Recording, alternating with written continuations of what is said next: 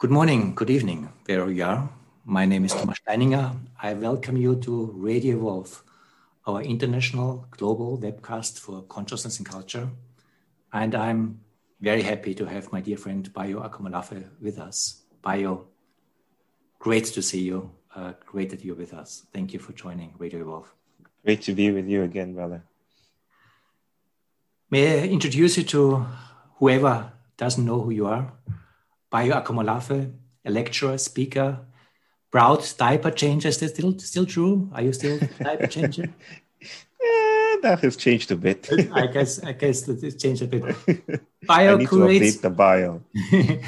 Bayo creates an earthwide project for the recalibration of our ability to respond to civilizational crisis. And I guess we are in a civilizational crisis, a project framed within a feminist ethos and inspired by indigenous cosmologies. He considers this a shared art, exploring the edges of intelligible post-humanist ideas, the mysterium of quantum mechanics, and the liberating sermon of ecofeminism. He is executive director and chief curator for the Emerge Network and much more. And Bayo, more than anything else, you are just a very interesting thinker, lecturer, and observer of our times. So I just want to ask you a simple question. What is important right now? I have just the answer for you. Good. I know exactly what to say. What is important right now is June 30th. Uh-huh. Yeah, that's the most important thing right now. June 30th happens to be the birthday of my son, who's 3 years old. Yeah. Kea Abayomi is his name. And he represents not just a son to me. He's the figure of eruptions in the landscape of EJ's and my life. EJ is my wife, for those who are listening. Also a friend to Thomas. Our son represents this cataclysmic event, almost, that is inviting us to relearn the way we meet the world, the way we understand normal, the way we understand ourselves. So he's like a trace in the sky, like a messianic burst.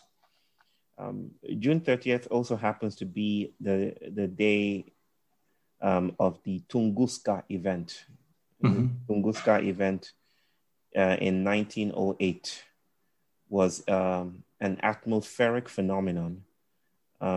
Some attribute it to be a meteor and an asteroid exploding a few hundred feet above the ground, somewhere in Siberia. And this event is so powerful. It has been compared to the Hiroshima and Nagasaki nuclear bomb blasts. It flattened tens of thousands of trees. We don't still understand what happened. We just knew that something exploded in midair and everything flattened. When was that? This was 1908, June 30th. 1908, okay. 1908, the Tunguska event in Siberia, somewhere in a forest in Siberia. So not many humans were affected by this. It was mainly trees and curiosity. And with that flattening, it basically liquefied the ground, turned it into liquid for a very, very infinitesimal moment in time. Everything became fluid. I think of my son and the Tunguska event diffractively, almost like, like this eruption, this cosmic appearing that renders everything indeterminate, so that we cannot speak in the same way we know how to speak before. And all the ways we know how to categorize the world and say, this is important, this is not important, this is big, this is small, this is here, this is there, becomes indeterminate. So in response to your question, and in my saying June 30th, I'm saying it's almost impossible to know what is important. That the blasts of the coronavirus, the blasts of the Anthropocene, the blasts of George Floyd, and all these epidemiological, racial, climatic blasts blasting into each other have rendered our world very molten. There's hardly solid ground left. There's hardly fundamentals we can plant our feet on. And now we must ask the question and stay with the trouble of not exactly knowing our way around what is now important.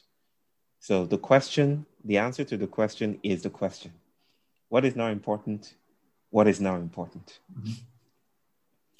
I mean, this event in Siberia, yes. I don't know if you consciously used it as an example, but I guess you did, because somehow the virus is flattening our global atmosphere right now in a way that not only flats are falling and are flat. As you're saying, a lot is falling, a lot is flat. And also the smartest of the smartest are in a point where they admit that they don't know, which is maybe a progress, which is maybe good, which is maybe a moment where we realize that we really don't know. Maybe we haven't known anyway before, but we thought so. But many agree that this time is a turning point, a point where something happens. I don't even know if it's a turning point. Mm-hmm. And the question is, of course, how to deal with it. Deal with it. I mean, we can, out of whatever fear or whatever the motivation is, kind of group around strong leaders and look for security. We can kind of have also kind of solutions of the better world that we already know how to create them and now try to execute them. And I know that you are someone who doesn't go with answers like this. And that's the reason why I wanted to ask you, because in some way, maybe that's not fair, but I say it anyway. This is your moment. Because things that you were saying all the time, I mean, we had several conversations over the last 10 years, 15 years, I don't know. But you were always saying things that now are very much echoed by the reality that we are living in. So is basically the reality catching up with you?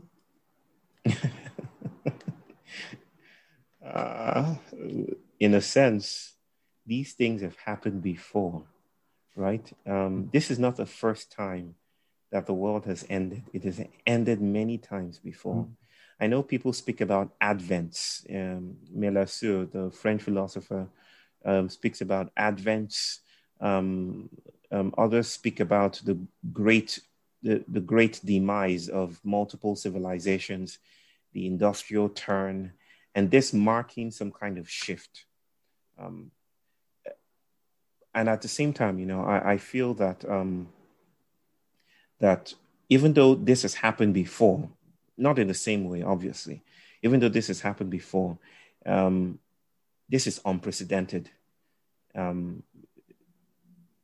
Not just the details, but the way we're approaching it. It's rather unprecedented. The epidemiological variety of viruses in the air, the micro and macro fascisms that are at large. You spoke about people running to strong leaders and strong men. There'll be all kinds of responses in these times. That makes me pause when I say this is the age of the new. I don't know how to speak like that with that kind of certainty. But I do find that there is a kind of response that might be precious. And that is to work with the fluidity and the indeterminacy of this time, so that we don't repeat the familiar, so that we don't reinforce the status quo.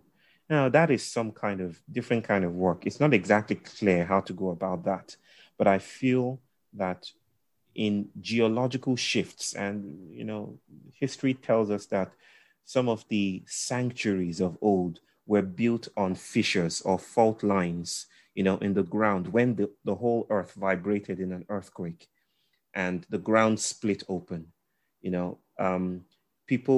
Civilizations or societies would build sanctuaries, temples on that fault line or close to that fault line, because they knew that a crack in the ground was a generous space, was a generous place. That was where they could hear ancestors. That was where they could receive insights from underground, what the Greeks called katabasis.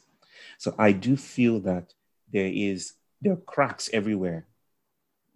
The land isn't smooth anymore.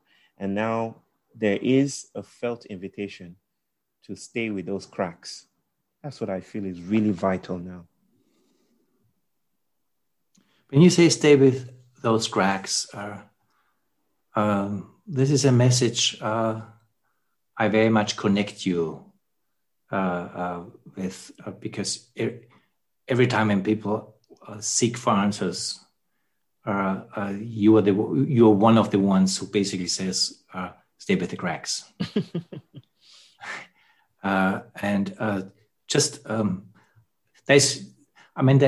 There's one sentence of you that Elizabeth and I used so many times.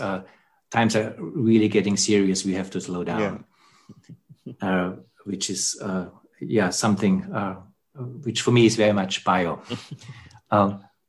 Why? Why do we need to slow stay down? with the cracks? Why slow down? I theorize cracks as sites of queer production of different kinds of values and possibilities that are not available to the surface. And so what do I mean here? That how we behave, how we respond, how we think might be thought of as a surface phenomenon. More or less, we think alike. Even when we're in opposition to each other, we enact the imperatives and the ideas of vast networks and systems. We think like modern citizens. We think with the city, and the city thinks through us. So I dare say redemption. Let me use that word, even though it's loaded and charged. Redemption comes when a rift in the ground opens up, and then new things can be produced. When I think of cracks, I think a crack is a place where a name or tool does something else that tools are not supposed to do. Cracks are in human beings and identities. Cracks are everywhere. It's when something happens, an event that isn't anticipated or computed or expected. Something like a miraculous place. I can use the Congo River, as an example. Somewhere in the middle, it's not quite the middle, but there's a higher and a lower river. Between those, is a very rich place where strange species of fish have been found. And it's this place where evolution just kind of quickened, if you will. Everything just kind of sped up. So people going there now are finding species of fish that you wouldn't find anywhere else in the world. I feel cracks are places of abundance like that, where questions, where new ways of thinking, where new ways of conducting inquiry can happen and are invited to happen.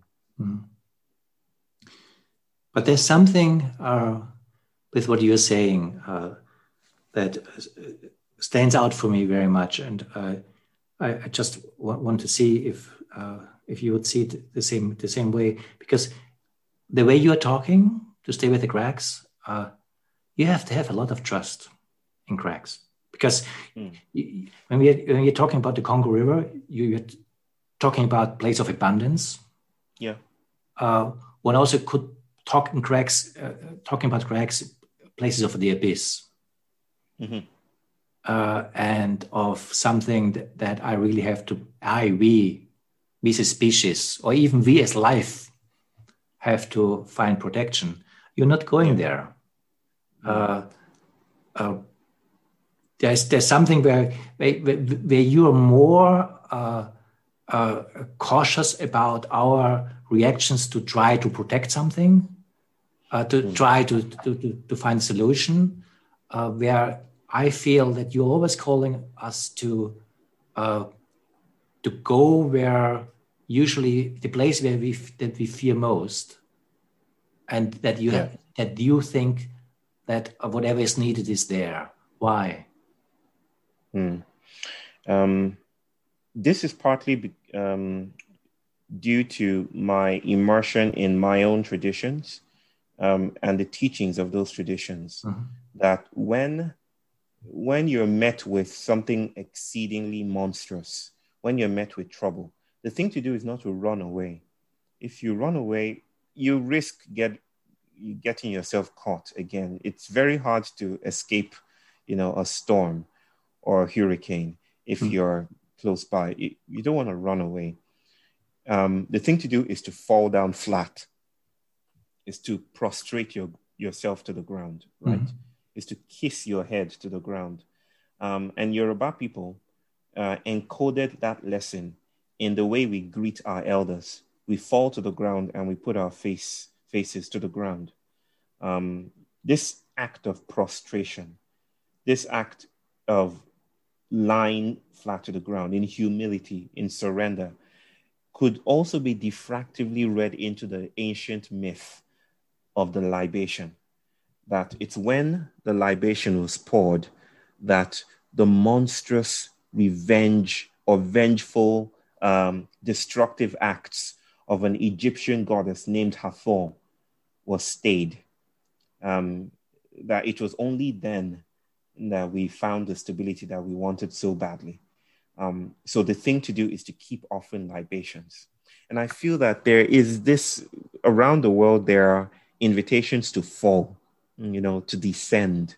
Katabasis is a word for descending into the underground. Mythologies and stories across the world invite people to fall, to go to the place of darkness, right? Go to the place of kairotic darkness and meet the monsters that you have banished away from your civilizations. Until you do that, you risk continuing in the same shapes that gave birth to the trouble that you now see. What you're seeking is not healing. What you're seeking is dismantling. What you're seeking is not increased capacity. What you're seeking is incapacitation. What you're seeking is to be undone. And in being undone, you might notice other ways of being alive in the world. That's why I say the things I do.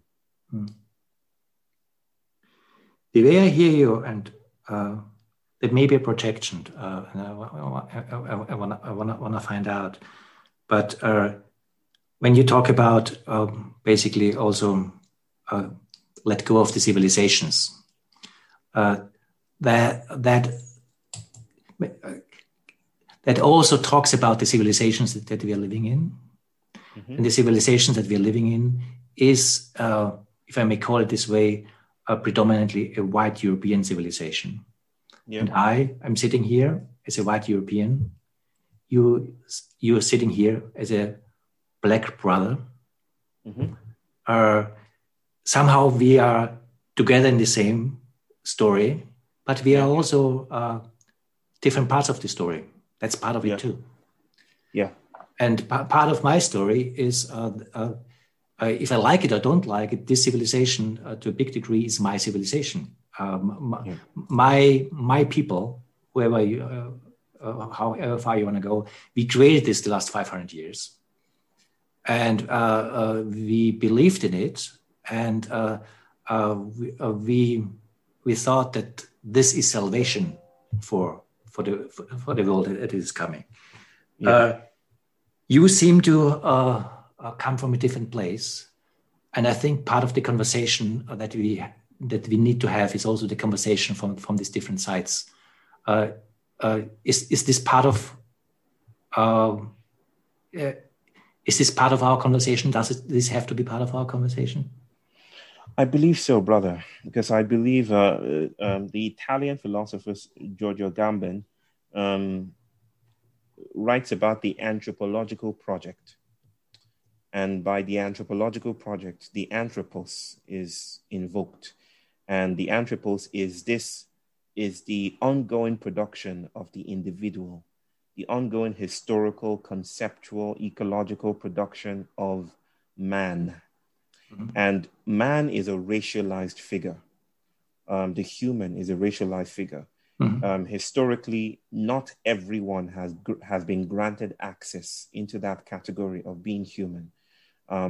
Modernity itself is premised on a very troubling binary between the human and the animal.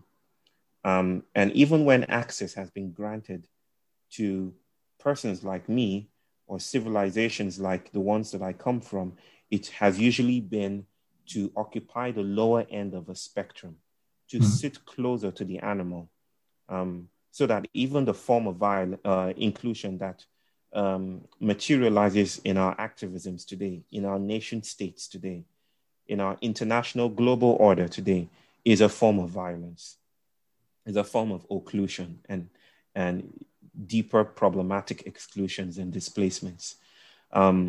So at the heart of this conversation is the figure of man, which is already invoked in the concept of the Anthropocene. And you know, the anthropological project winds or its way or sympathizes closely with that other notion of whiteness being a network of archetypes and longings and strategies, not just white identified persons, but more than human contributions as well. So that actually, it's not entirely your civilization. It's the civilization of microbes and bacteria in your gut and in our guts that is reinforcing these, what we call our civilization. In a sense, it has never been ours. We've contributed to it. We've been enlisted by it, but it has never been fully ours. Mm-hmm. That's my takeoff point, my point of departure for noticing that the kind of work we want to do today is not to vilify the Anthropocene or to vilify the anthropos, which would be reinforcing some other problematic binaries that reinforce the same terrain we're trying to recover from. It is to do the kind of work that allows us to touch our oddkin. That's what Donna Haraway calls it, a biologist, the oddkin. The others in the world that we're already entangled with. And I'm talking about tables and chairs and pixels and dogs and ideas. The invitation is to increase the sociality of behaving, of contributions today, and notice that man is not the only agential being in the room. We're not the only ones. We've always been indebted to the world at large. So that is the way that I'll frame that problem. Maybe this is in some way also the crux of the matter, because I mean, I was asking this question also because a big percentage of our audience here comes from this white man background. Yeah, that's most of us are coming from this perspective, and the way you put it right now, you put something in the center of the question that is unquestionable, the highest of our values. With manhood, I don't mean kind of the masculine, whatever. I mean enlightenment, our capacity, our capacity to freely do the good thing, and to be a good human being, to be a good citizen, to be a good citizen of the world, to be a good brother to all brothers and sisters, all these kind of capacities, which honestly is very dear to me. Just when I mention it, I can't take a neutral position to that. When I just voice it, I feel it. This is close to my heart. And you say, wait a moment, maybe there's something to look at. Am I right? Yes, I mean, this isn't new, right, Thomas? That same feeling of that same surety, that certainty, that's confidence that we are good people and we are doing the right thing, and we are working in the name of Her Majesty and for the glorification of modern civilization, led to the enslavement of 11 million or more people from the continent of Africa. I mean, the first slave ship of repute that was blown by the wind to African shores was named after Jesus Christ. It was called Jesus of Lubeck. Lubeck being a ship-making, an old city in now present Germany. So Jesus of Lubeck was manned by, what's his name? I forget his name. Sir Francis, I forget. And he would pray, every day on the ship. He would pray as they stole people, and they would commit their voyages to the hand of the supreme moral being of the universe as people were shackled, to despair and suffering.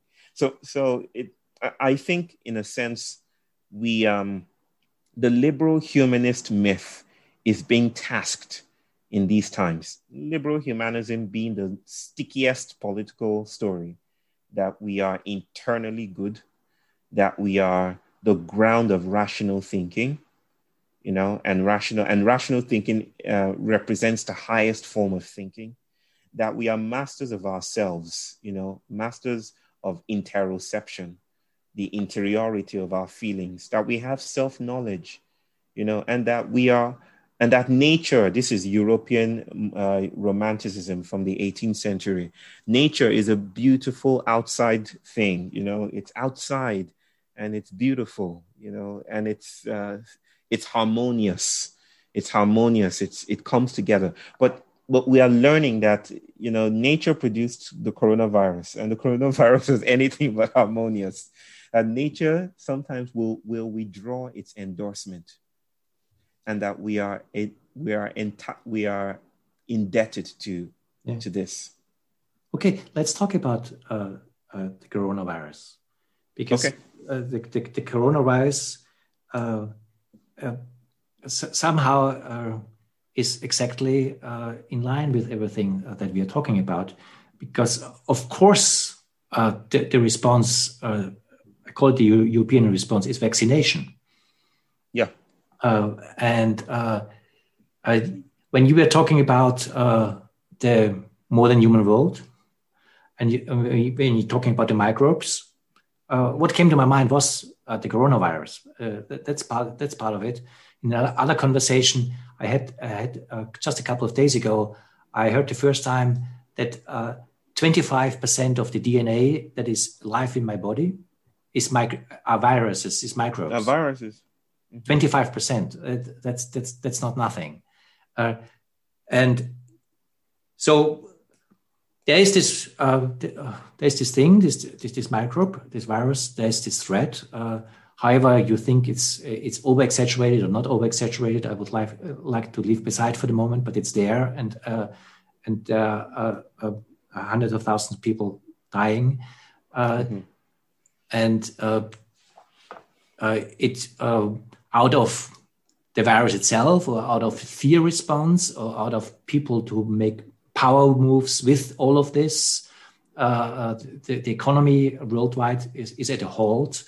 The US is in a poverty, not the poverty crisis, it's in a hunger crisis, like not since 1929.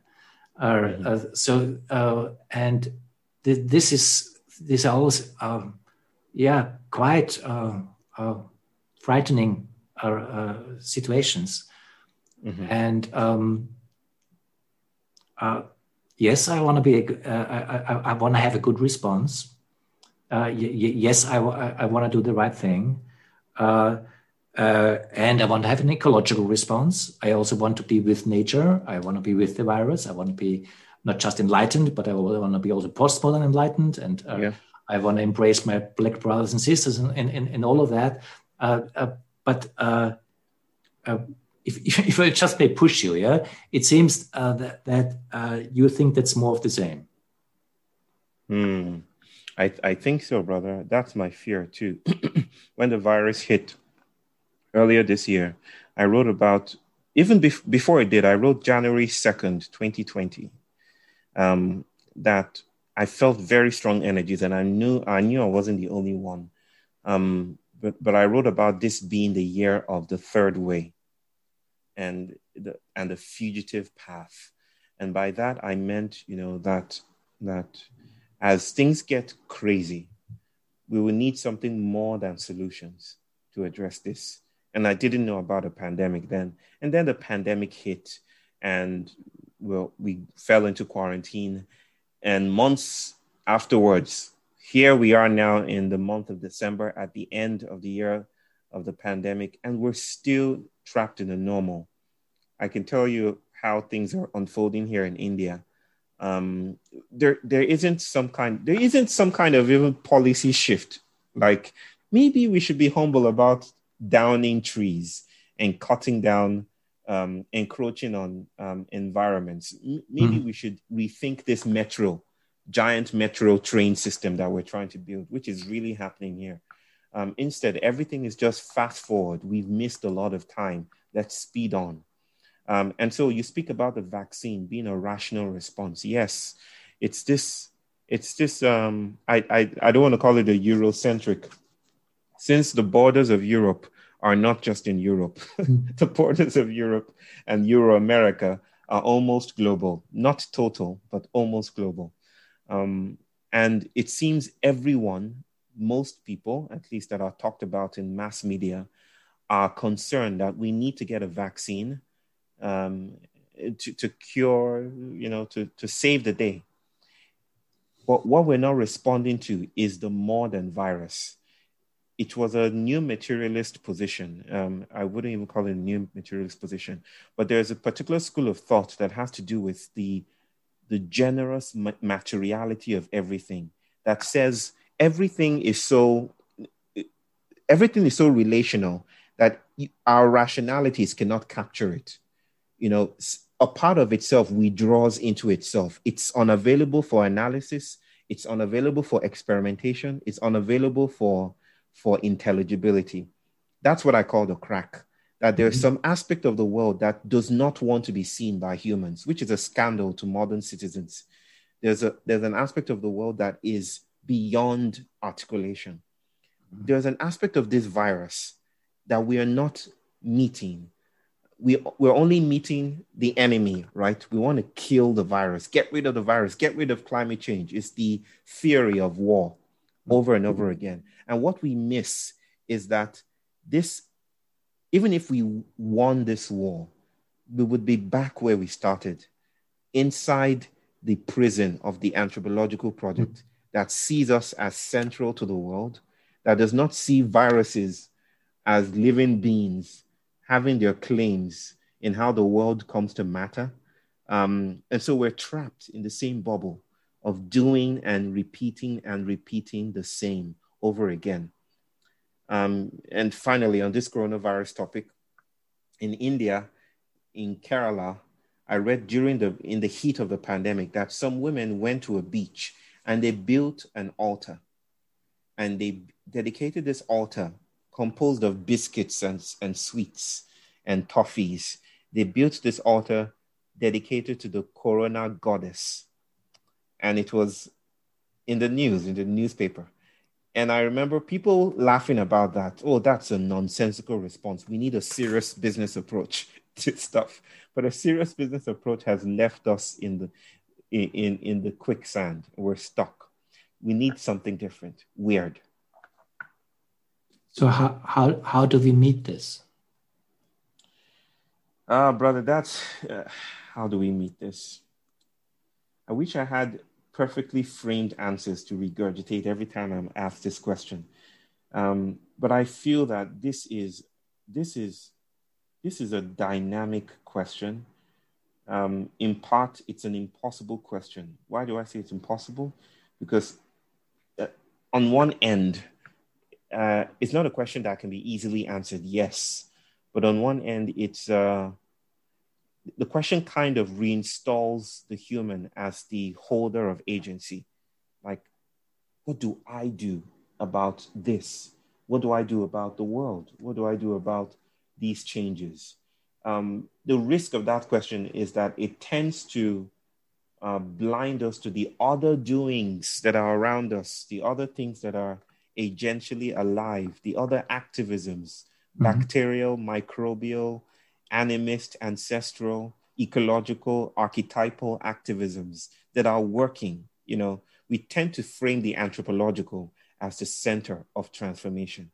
But this, when we notice the other swirling masses around us and we say, oh, we're not the only one in the room, then the question might transform. And yet, you know, the question is quite situated. And I understand the condition for that, because we don't want to be overwhelmed and we don't want to drown away. We want to thrive. We want to live well with people. We want to live, you know, well with the world around us. So I understand where the question is coming from, but it needs us to meet the complexity and the dynamism of a world that exceeds us. So what I've been doing is I've been framing a conceptual holder or device, which I call Making Sanctuary. And Making Sanctuary is a way to invite inquiry to happen around this question you've just held. Now, what do we do today? Who do we meet? Whose agency do we appeal to? Where is the power? Who is the actor? Questions like that.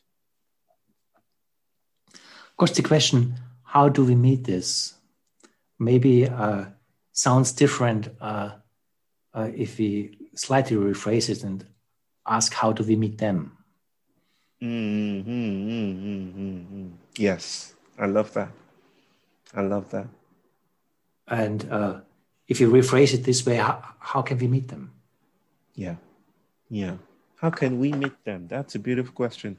How can we meet them? How can we make ourselves available to be met by them? Right? It's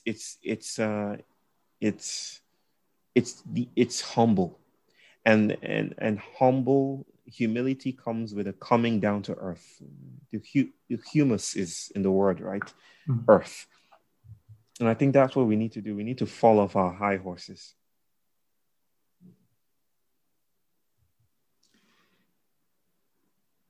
We are also coming to the end of our 45 minutes here. Yeah. And I know that falling from our high horses is also, at least as I understand the core of what you ask us to do.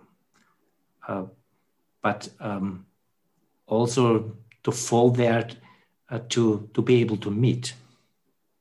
I'm still with what you said in the middle of the conversation about your own tradition, where you just knee down. I can't even remember. Prostrate, yes. Prostrate to whom and what, but it was a powerful image. And I think just as a human position to take, to prostrate, and maybe not even knowing who I'm prostrating to or who we are prostrating to, but acknowledge that there is something to prostrate to is maybe also a good starting point to meet them, whoever they are. Yes. You know how they say, well, I'm not exactly a wildlife person. I'm quite indoorsy.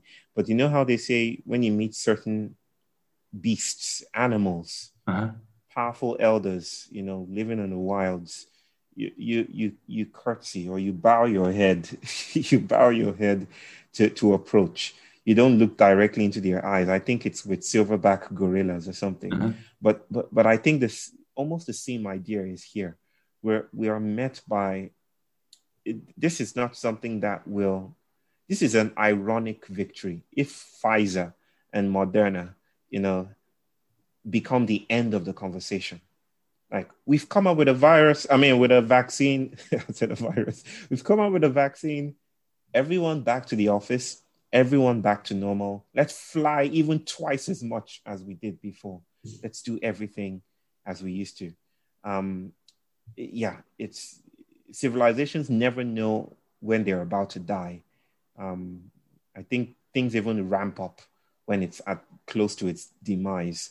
So I think there is generosity even in the midst of ruin and demise. And there's an invitation for us to meet those many manifold ones that are around us. What kind of inquiry could that be if people composed a weird politics around that? What could that look like? Bayo, thank you so much for this conversation. I am grateful, brother. Thank you.